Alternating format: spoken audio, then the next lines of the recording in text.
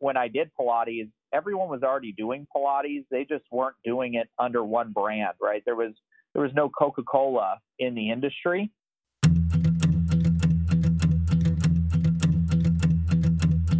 I'm your host, Dave Knox, and this is Predicting the Turn, a show that helps business leaders meet their industry's inevitable disruption head on. Welcome to another episode of Predicting the Turn. Today, I'm sitting down with Anthony Geisler, who is the CEO and founder of Exponential Fitness. Anthony, welcome to the show. Awesome. Thank you. Glad to be here. Awesome. Well, with all your past fitness and business experience, what was the catalyst for you to start building the Exponential Fitness portfolio brands? Well, we had Club Pilates as a first brand, and, we'd sold about 900 of those, which was, kind of tapping out all of which we could sell in the U.S. Franchisees were getting those open and, we're making good returns and enjoying the business, and were coming back to us for additional franchises, and we didn't have anything to sell them. And so it was frustrating for them because they could not expand their portfolio. And obviously, we couldn't, start a new franchise with them. So since we can't have two Pilates concepts competing with each other, we started to look for, complementary boutique franchise concepts. And so we really started looking at different modalities first, like, yoga, cycling, running, dance, bar, things of that nature. And, kind of started with modalities first. And then under those modalities, look for brands that were available. And then I just went for a buying spree. We bought 7 brands in about an 18-month period of time, which is a lot of transactions to actually close and complete on, across the country. So that was really the idea. And then just opening it up to our, current list of franchisees that we're looking to expand, as well as, out to the public. So that's a really differentiated approach versus a lot of your peers in the fitness space have picked one concept and really gone after it. What do you think diversifying across those 8 brands and different modes of fitness, what advantages has it given you? Well, it's given a lot of advantages, right? It's allowed franchisees to be able to expand, right? If we had stayed in just Pilates and we hadn't sold 900, we may have done kind of what you talked about our peers have done, just stay in one brand, right? If we were selling 50 a year, we probably could have done that for 20 years. But since we're selling 300 to 400 a year, we sold out very quickly, which really pushed us into, multiple modalities.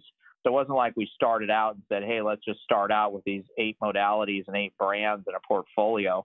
And also along the way, we had figured out that, Exponential was really nothing more than a sales, marketing, and operations company kind of, disguised as Pilates or yoga or whatever it might be. So we knew that, we could use that, what we call today, that X factor, and, lay that over other brands and other modalities and, really give our franchisee the ability to operate multiple units under the same flag and using the same point of sale systems and operating systems, so that they really could, have some shared services even across modalities. So when you look at that, there's always a new fitness concept popping up as of late. Being a sales and marketing engine with Exponential, how do you support your franchisees as they look to differentiate with the ever-changing landscape of fitness? Yeah, look, we really stay in modalities that are pretty tried and true. We don't have anything that, I would say is kind of new as a modality. And so if you look at, Pilates and yoga and bar, they've been around for a really long time. People give me a lot of credit for saying that, I'm a visionary, or people ask me all the time what I think the next fitness craze is going to be. And I'm not that guy. I didn't predict Pilates was going to be big. When I did Pilates, everyone was already doing Pilates. They just weren't doing it under one brand, right? There was no Coca-Cola in the industry. And so there was a lot of people doing Pilates. I didn't have to wonder if people wanted to do it or, they were doing it. So there wasn't a risk there. It was really just creating a brand that could be a national brand. And so we really did the same. So it's not to us as much about the modalities because, look at even a running studio like we have. I don't have to wonder if people run. I see it every day on the streets. We see massive marathons. We know people are running. We know people are running indoors on treadmills because you see it in gyms across the country. You see it in Orange Theory that, did it 1,300 times over. So, people are running and rowing in all these different concepts that are out there. You're not really taking a gamble on the modality itself. You're taking a gamble on, will this work as a standalone and can it work as a national brand? So before we started recording, we're talking about the world of COVID, and you mentioned not predicting the future, but you actually very precipitously had invested in the digital side of your business over the last few years, which has served you quite well with the digital content. What led you to look at digital in the first place, and how do you think about the balance of physical versus digital going forward? Yeah, it's interesting. Like I said in our, kind of discussions before we started recording, we were in the right place at the right time last summer, kind of around this time, we started looking for a production studio, and, we obtained one and built it out. So we had our own sound stages and full production crews and live editing and, just a real state of the art kind of Hollywood, building that we had here by our corporate office. And so, we'd announced to franchisees in the end of last year at our national convention that we were going to be launching this, video on demand and live product in Q2, which was, it's set to launch in April. So when COVID hit, the biggest challenge for us was just launching it a few weeks earlier. But at that point, we already had thousands of hours of content in the can across all 8 modalities. And what really led us to doing it, we weren't trying to be Peloton. We weren't, trying to be Mirror or any of these other brands that are out there for at-home equipment side. What we're really looking to do is not have a missing hole in our business plan. When we bought AKT and we bought Pure Barre, those brands, they already had this version of digital. AKT's was more of a kind of handy cam recording. Pure Barre was a DVD, the old DVD business where they had uploaded the DVDs online. And then our other modalities, Club Pilates had a video on demand business we had tried to launch. So we had some content, but it wasn't that great. So you really had 3 of my 8 brands that had a quasi okay on demand product and 5 that had nothing. And I felt like we needed to be in the digital space. We didn't need to, like I said, be a Peloton or anything like that. But it definitely was a hole if you look at it and say, well, you got 5 that are missing and 3 that are, halfway done. I wanted to have 8 that were done well so that, we had that continuity between the brands, the look and feel, and really, kind of taking all these brands we'd put together in the physical world under the Xponential umbrella and make those the same in the digital world. Talent is a big part of predicting the turn. And as we talk about talent, I wanted to mention one of our sponsors, Hunt Club. Imagine the power of the best marketers in the world helping you to find your next marketing leader. That's the power of Hunt Club. Hunt Club is a new category of talent company that powers the network of experts, connectors, and business leaders to help you find the best talent. Let's face it, recruiting hasn't changed with the times. Hunt Club is changing the recruiting game by leveraging technology and crowdsource referrals to find you the best people possible for your company. Stop paying job boards that don't work or recruiting firms that recycle the same active candidates. Partner with Hunt Club. So you mentioned that several of those brands, they're ones that you acquired kind of over the years. What's the difference in your mind, and what kind of things did you learn about acquiring a well-established brand like a Pure Barre versus maybe some of your other efforts in the past? Yeah, look, we did CycleBar, we did Pure Barre. Those are kind of our 2. CycleBar was our first acquisition after Club Pilates, and Pure Barre, our 6th, 7th, of the 8. We actually did, Yoga 6, Pure Barre, and Stride, kind of all together. Stride definitely being at the end of that. But, it's different when I kind of make an analogy to like raising someone's children, right? In the brands that we bought that had 1 location or 2 or 3 or something of that nature, it's a lot easier to go out and find your franchisee and kind of lay the land of how you view what the partnership is going to be. It makes it a little bit easier. It doesn't make it easy, it just makes it a little bit easier. When you're acquiring a brand like a Pure Barre where you have 500 plus locations, That brand, prior to buying it, it had 5 CEOs in 5 years. So it was very disjointed, right? I mean, by the time the new CEO got in, figured out what the old person did, figured out what they wanted to do, and tried to execute it, they were gone and somebody else was on. And so nobody really operated the same in that brand. None of the studios looked the same. And so, we kind of came in with an approach to say, hey, we're level setting where this is. This is what you can expect from us. This is what we expect for you. We spent almost $20 million of our own money rebranding and remodeling all the studios across the country.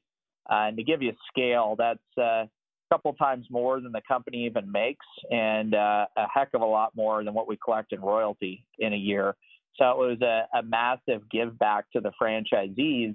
Their agreement, their franchise agreement actually states that they're in charge of that expense. But for us, we said, hey, look, we want to be a good partner. We want to show from the get-go we're a great partner. We want these studios to look and operate the same. So we're willing to invest that money, into everyone's businesses so that we can be 500 moving as one and not 500 individuals. And then we brought the best person we had over at Club Pilates, Sarah Luna. She was at a number 2 in command and worked with me for several years. And we said, she's going to be an amazing leader at Pure Barre. And it turns out she has been. She's been at Pure Barre now a year and a half, coming up on 2 years here shortly. And, she's the longest reigning CEO of Pure Barre in the last, half decade or probably decade. So, we already have a great leader in there. She's done a great job. Like in any business, any partnership, any franchise network, 100% of the franchisees at Pure Barre don't love what we have to say. We don't love 100% of what they have to say, but in the spirit of partnership, we're always available to try and figure out what is that common ground that works both for us as well as for the franchisee and achieves the goals of the brand. But definitely different to come in to a system after people have been operating in it for 10 years a certain way and try and convince them that, A, we're here to stay and we're not going to leave them like the last 5 CEOs did. And we're willing to invest in them and truly partner with them. And so, I think they've seen that now in short order over the last 18 months. So you mentioned the franchisees there, and I think that's a really interesting thing, that there is a difference between a franchise network and particularly in boutique fitness versus maybe major gyms or others. What do you think really separates boutique fitness apart? I mean, look, as a concept, boutique fitness versus large gyms, of course, we're competing on being the best at what we do in instruction and community and environment. We're much smaller, thus the name boutique. When you're a franchised boutique as well, people know who the owner is of that location. Those people are typically embedded in the community, of course, know the instructors, have an affinity for, the location, the instructors themselves. We saw that a lot when COVID happened and our instructors started doing live workouts from their kitchens and, things of that nature. We saw a lot of support videos that members made to give to instructors. We just saw a lot of love and support from our community, which has been great. And look, I'm sure big box, large gyms saw that as well. But, a big box is trying to be a little bit of something to a lot of people. And we're just trying to be something amazing to one group of people in one modality and one niche. So by size, we're smaller. By membership count, we're smaller. It's more of a community and more homegrown and more intimate than you find in a larger facility. You mentioned that you have a house of brands with 8 different businesses. What do you see from an interaction between those brands, both in the physical and maybe now as you're moved into some of the digital realms during COVID? Yeah, look, there's always silver lining, right, in any situation, and we look for that. Definitely us launching our on-demand product across to all members, is an advantage. If you were a Pure Barre member and we switched you from the physical to the digital world, started providing you, Pure Barre digital content, but we also started providing you 7 other modalities, 7 other brands of content that you got for free it really was a bit of a coming out party for Xponential as well, because people know our brands, but they don't know the parent. And, we haven't taken a big stance in trying to promote the parent itself. But given, COVID and the situation that happened, people are wondering, well, why would I get 8 modalities? And so, our membership base has learned a lot about Xponential as, a parent over the brands. So it's been some good silver lining, and we're able to now see people working across what we call XGo, because we call it our Go network for each of the brands, but we call it our XGo for everybody to be able to utilize everything, which is a good precursor to the physical pass called the X Pass that we're going to begin to launch, where members will be able to physically interact between the brands, which is great. So, the silver lining here was that, people are interacting digitally in between brands. They've learned about the parent company and, the sister brands and the suite of brands and modalities that we have, and just makes it that much easier for us when we go to launch a physical pass in the future.